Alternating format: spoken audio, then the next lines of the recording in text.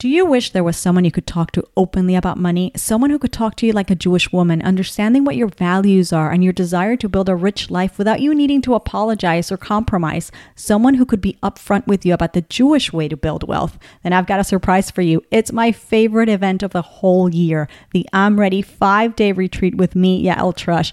Over the course of 5 days together, you will discover the Jewish money secrets that will make you richer. Yes, you heard that right. No taboo, no shame, transformative.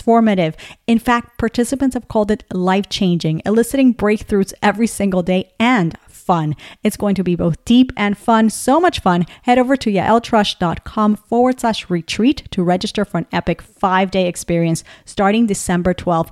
I'm ready. Are you ready? Are you ready to discover the Jewish money secrets that will make you richer? Then head over to yaeltrush.com/retreat to register. And now enjoy this amazing episode. Jewish Money Matters, episode 293, bringing bitachon into your business.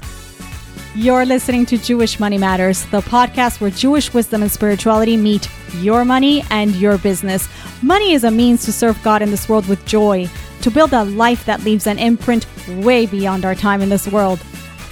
I want you to discover the secrets to Jewish wealth, to gain practical and spiritual tools to break free from the shackles of financial worry, to design the joyful, rich life that your soul desires. Welcome to Jewish Money Matters. I'm Yael Trush, and I'm so glad you're here. You're listening to Jewish Money Matters podcast. I'm Yael Trush, your host. Welcome to the show. Today, I'm taking you on a slightly different journey, a topic that we've discussed before, but instead of a podcast, I'm bringing you a presentation I did for a wonderful summit earlier this year, actually only a few weeks ago, for Tamima Gass at the Froom Service Providers Summit. And I know some of you participated and benefited maybe from the amazing lineup of speakers. Some of you may have not been part of it, and perhaps some didn't even catch my presentation if you were part of the summit, because there were over 30 amazing speakers, I believe. So the topic, bitachon, it's something that is always on my mind and that I'm always excited to speak about. And I was very honored that Tamima thought to invite me to open day one of this amazing business summit discussing bitachon in business. So whether you're in business or not, believe me, I think you will gain something from this, probably a lot. And that's why I'm bringing it to my audience with Tamima's permission. A little bit about Tamima Gass. She is the founder of Uncommon Strategy, and she helps female business owners with everything technology. And I have to tell you, being in the online space for so many years now, as much as I love tech, it sometimes can be, a little bit daunting, and it's not just me who says that, many of my peers as well. So having someone who's got your back when it comes to the tech and who can build systems for you and make sure that they're foolproof makes a huge difference. You can learn more about Tamima on LinkedIn, or you can reach out to her at tamima@uncommonstrategy.net. So here you go, ladies. Let's talk about bringing bitachon, trust, into your business. I hope you enjoy this episode.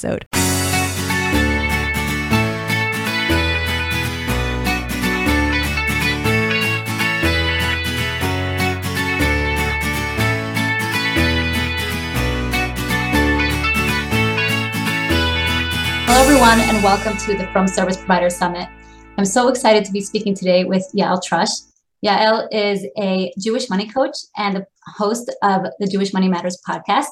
And we're going to be talking all things bitachon in business. As today is the first day, we're setting the stage and we're coming into business with this healthy bitachon mindset.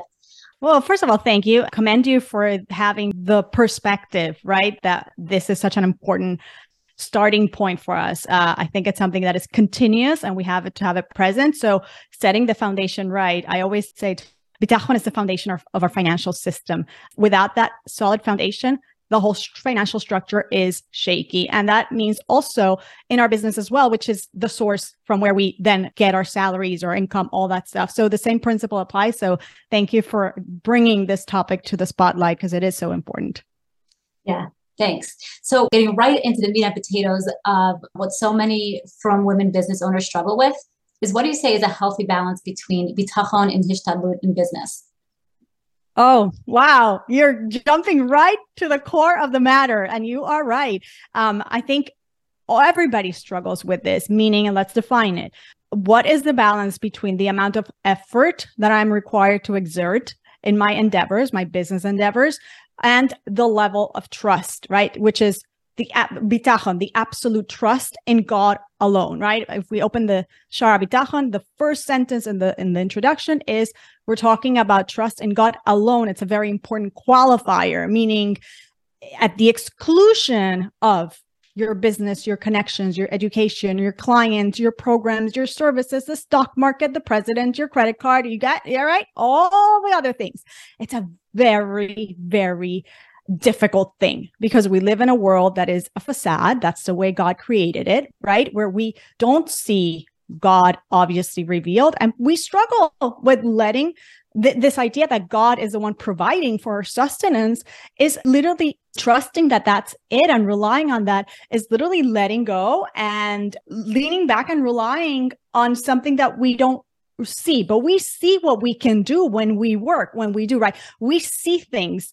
It's a facade, right? So what we have to keep in mind is that Ishtatlus, effort, is part of bitachon. The only reason we put effort is because God says we have to put effort. It's a divine mandate for us to be working and engaged and involved and do the best we can. But it's also a divine mandate that we have to trust that there is no causation. The work that we put in and the things that we create do not cause the end result of what is the income, the money that's going in your bank account. That only comes from Hashem. So now then the question that you ask is, well, then how much effort do I put? Right? I have to put effort and I also have to trust. So what does exactly mean? So the classic answer, and one that sits well with me, it's brought down in the Beis HaLevi from the Beis HaLevi, Rabbi Soloveitchik, which is a beautiful mimer on bitachon, is that Ishtadlus, effort, depends on your level of bitachon. And we'll get to level of bitachon, right? We're all growing in bitachon and we are going to be at different levels, and we might be even at different levels during our week, during our day, right? It's a spectrum, right? It's a constant work in progress. But in general, a person has to understand that the more bitachon they have, the less effort they have to put in. And there's an interesting metaphor there from the Beis HaLevi's great-grandson, another Rabbi Soloveitchik, which puts it like this. He says, it's like anti-anxiety medication, meaning you take as much as you need to make you feel calm and at ease, right? And then you don't have to take more. Similar idea with Ishtadlus, right? You put in whatever is needed depending on your level of bitachon. If you don't have the anxiety because you have bitachon, then you don't need as much effort. You don't need as much of that anti-anxiety medication. So it behooves us to be engaged in what we do, but at the same time, be continuously working in our bitachon, because that's what's going to give us that balance. Now, I will add to this that it is also important to have a mentor, to have somebody who has a bigger, better perspective, right? A more objective perspective, and who comes from our Jewish perspective, right? Because they have to understand what this struggle really is. By the way, I remember I had a reels when I was talking about this one day, and a lot of non-Jewish people are like, what is she talking about? That the money doesn't come from her business and it doesn't come from her clients. Like, where is it coming from? Right? The nations of the world don't get this, right? That's what it is. Okay, fine. So it's important for us to have mentors who can help us check in with that, right? And if you're seeing that you're sacrificing your family, your health, your sleep, then obviously you're overexerting yourself, right? You're not coming into Shabbos with the right perspective, with the right mindset. You're not being joyful in what you're doing, right? You're dragging your feet to work. Like, all of these are signs that something is off in that balance between effort and trust. And again, it's a work in progress, but just to give us like a little bit of a practical perspective, right? Of what we have to be mindful about. And some of us are overachievers like me, and we could take ourselves very easily to that point.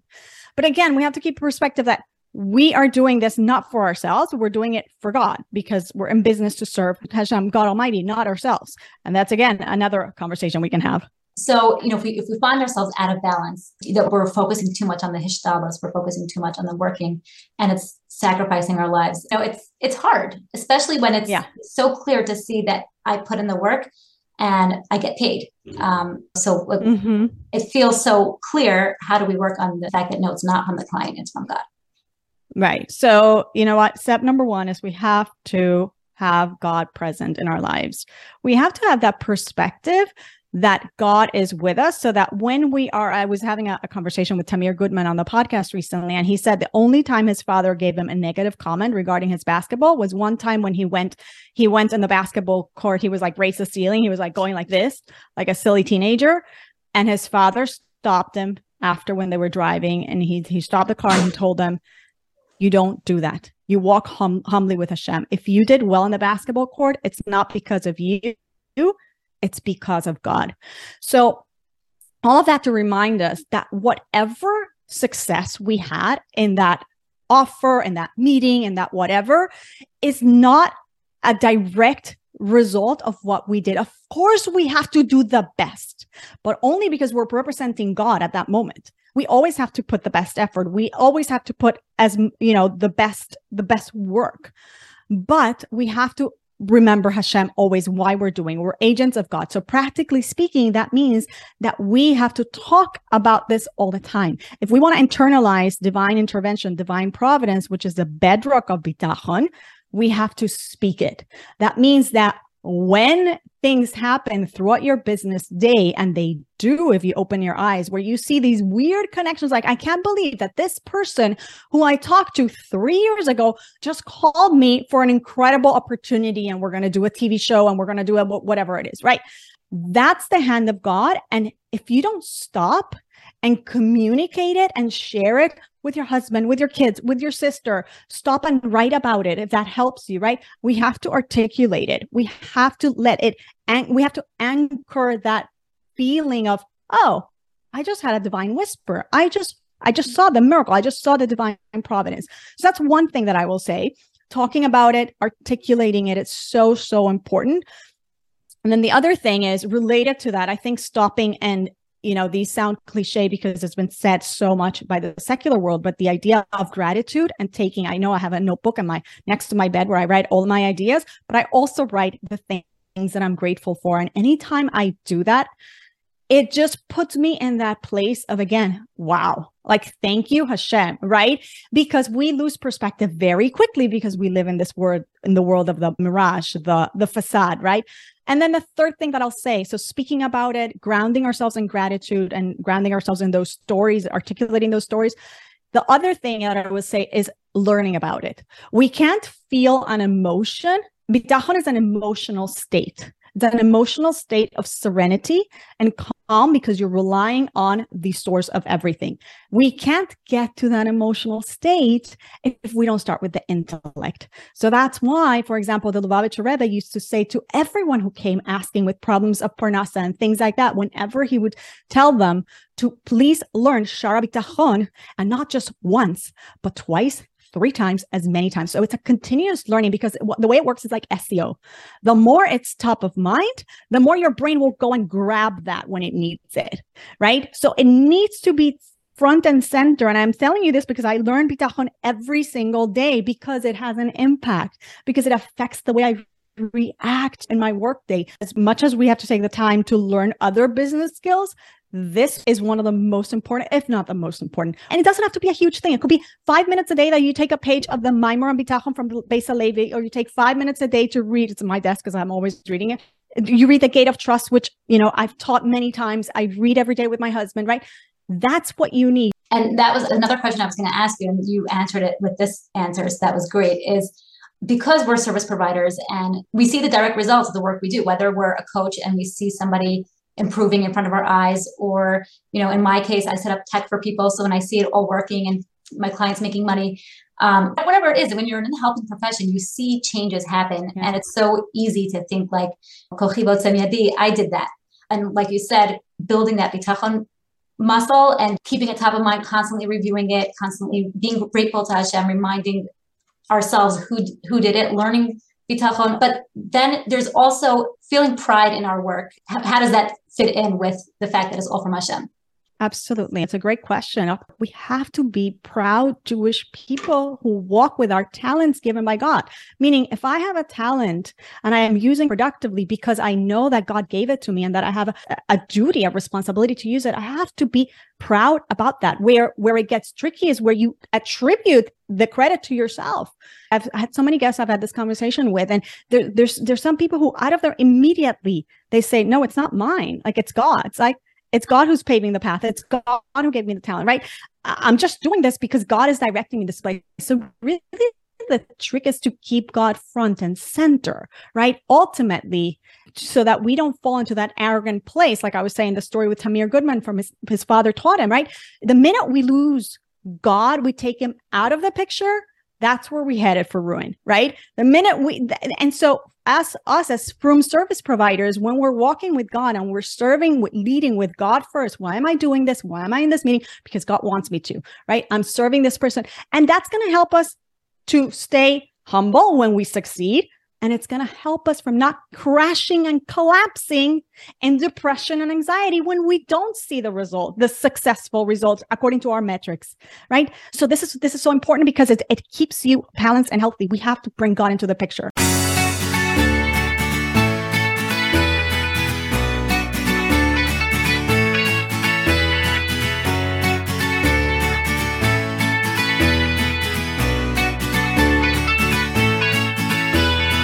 Hey there, the I'm Ready retreat is back, an epic 5 days together where you will discover the Jewish money secrets that will make you richer.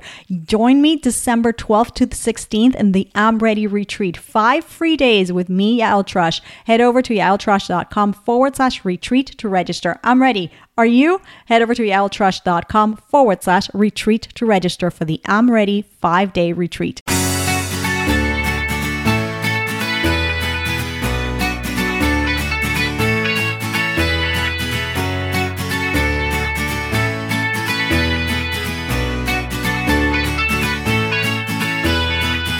Gears for a minute. It's very trendy right now to speak about manifestation, both in the non-Jewish world and the Jewish world. Specifically, you heard a lot with wealth, manifesting wealth, but also with other things. Is that bitachon? Is that a perversion of bitachon? Is it real? Is it fake? You know, I'm not a manifestation expert, but I'll tell you that there is some truth to it because obviously God is one, right? And where it can get tricky is when God is not in the picture.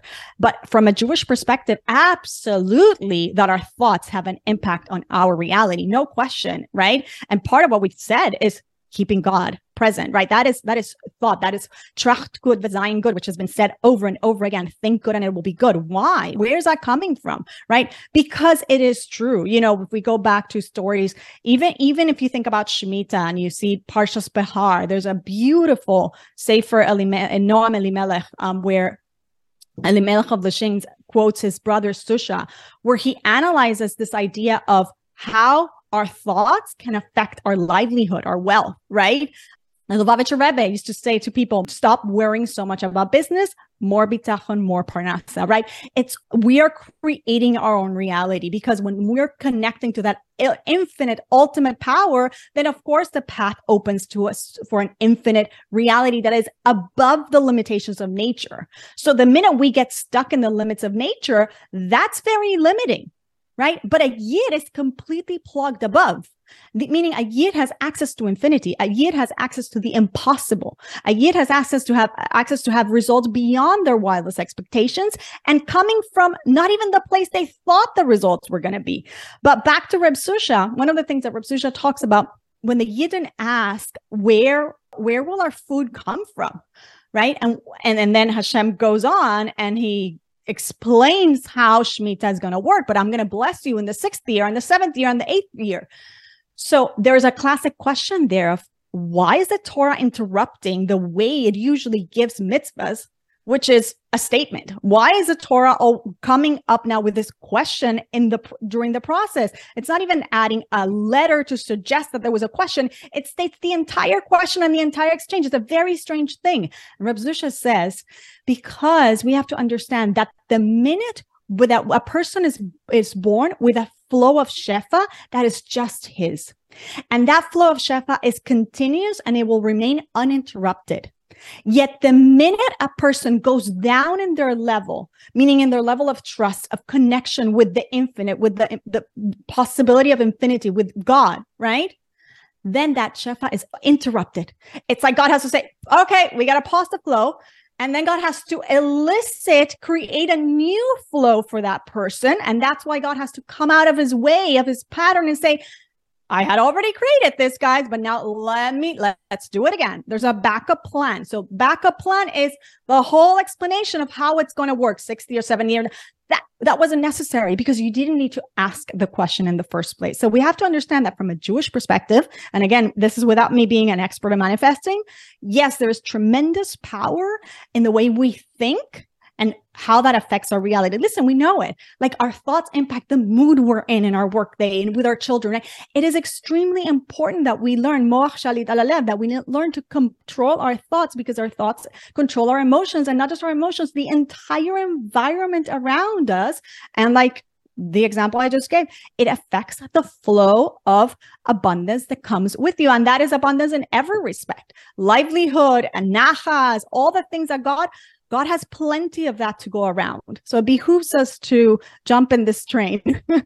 And by the way, I think it's important for us to remember, even as Jews, when we embark in these journeys, I have a very big pet peeve for leaving God, as in literally the name God, and not out of the picture, and saying, well, it's the universe, or it's the energy, or it's a source. No.